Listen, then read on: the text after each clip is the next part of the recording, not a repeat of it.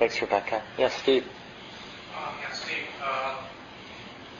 When I was kind of checking out, I thought I could feel that very much the tastes and varieties of impatience, but I couldn't had more difficulty with the taste of patience. And so I'm kind of playing around with the question starting the day with, there's just cases where there's an absence of impatience. That is more what I see. Am I really being patient? I've been in circumstances.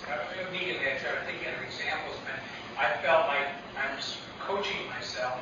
Patience, patience, patience.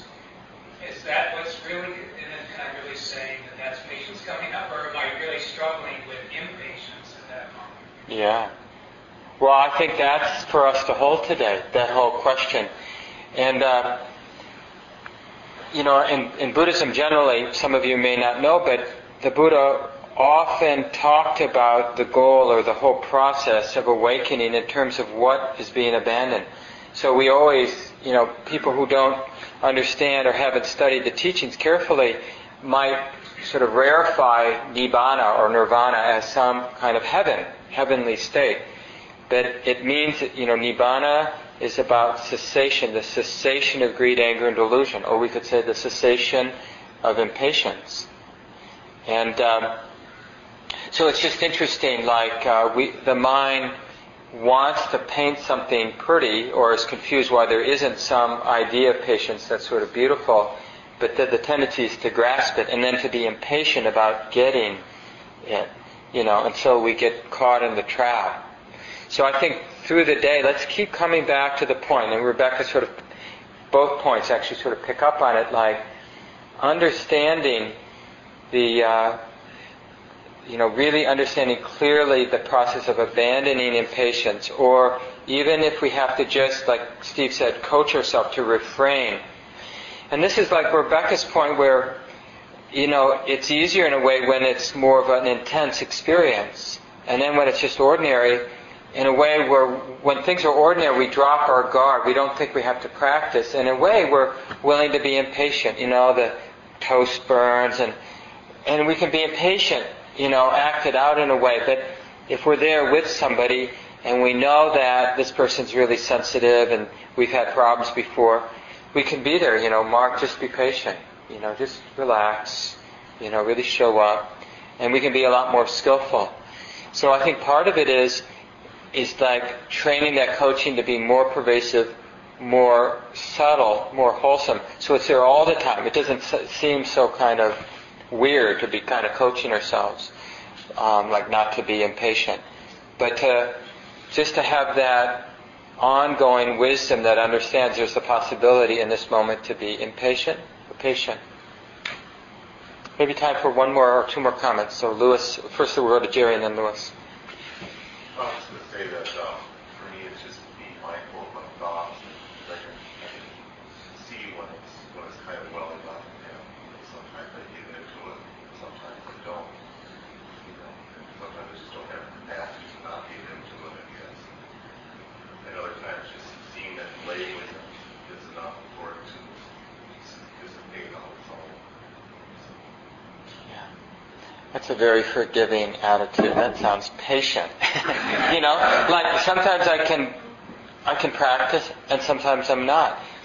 Now, isn't that sort of a patient attitude? Like, so when if you really assess the situation correctly and the mind, in a sense, can't practice or can't restrain itself or can't sort of reorient itself, then it seems appropriate to be patient with the mind acting out, knowing that maybe it won't always be this way. Too nice of a picture of me or something. Yeah. But what is the the point I'm raising, Jerry, what is the proper way to relate to the mind when it's not being proper? I guess I just kind of just wait until it's going to change. Yeah, that's what I kind of picked up on what you were saying. And that's why I said, that's kind of a patient attitude.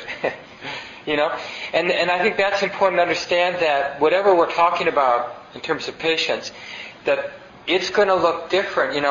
this is just, patience today is just the word we're using for wisdom. So it's a particular window into what we call wisdom, or like understanding how it all works and then living in alignment with that.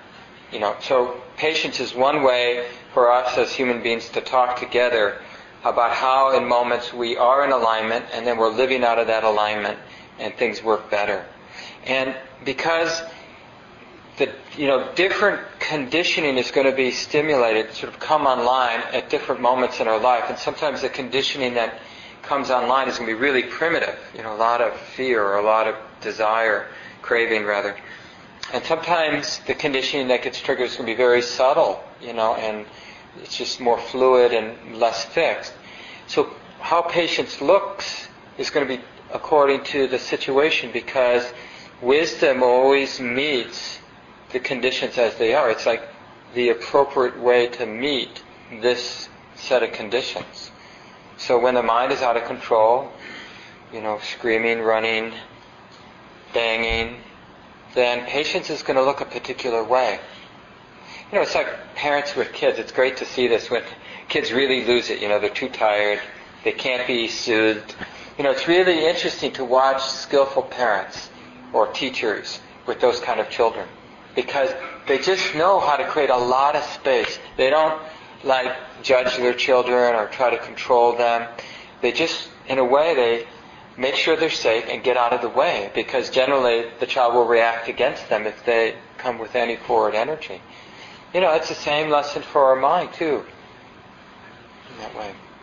Louis, one more comment before we go on? I think what I'm beginning to notice more and more with myself is that there's a connection between my anxiety and my impatience. So as I'm able to notice that I'm feeling anxious, I can actually let go, breathe, and let go. And sometimes that gives me access to my wisdom in the moment. And I think that's another thing we want to hold today. The question I asked at the last part of that guided sit was, I didn't say it this way, this is how it is in my notes here, that it's like, who taught us to be impatient? Where did we get that lesson that this is the appropriate response to life, at least in so many moments of our lives? And what I heard you saying, Louis, about anxiety, it's like when anxiety isn't seen, it's still there. And in a way, it's a teacher, maybe an unconscious teacher or an unconscious voice in our mind, that uneasiness, that anxiety or whatever. And basically, it's teaching us to rush, to push, to resist, to be impatient.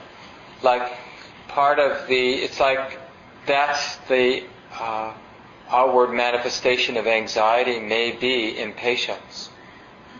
And the not seeing of anxiety is going to be sort of the cause for impatience. We can just hold that. What is that deeper in the sense that it's not yet fully conscious, we're not fully aware of it. What is that underlying uneasiness, whether for you it has the flavor of fear or anxiety, or for others a flavor of neediness? It might be slightly different for different people. But what is that underlying uneasiness that is our teacher of impatience, kind of the promoter of impatience, justifier of impatience? Because if it's really more about abandoning impatience, then that's what we need to see more than somehow, figuring out how to be patient, what that might look like. And then we start to pretend to be patient. Let me just say a few things about the nuts and bolts, and then I thought it might be good to spend some time maybe defining some terms that we can use, just getting clear about that, a little clearer.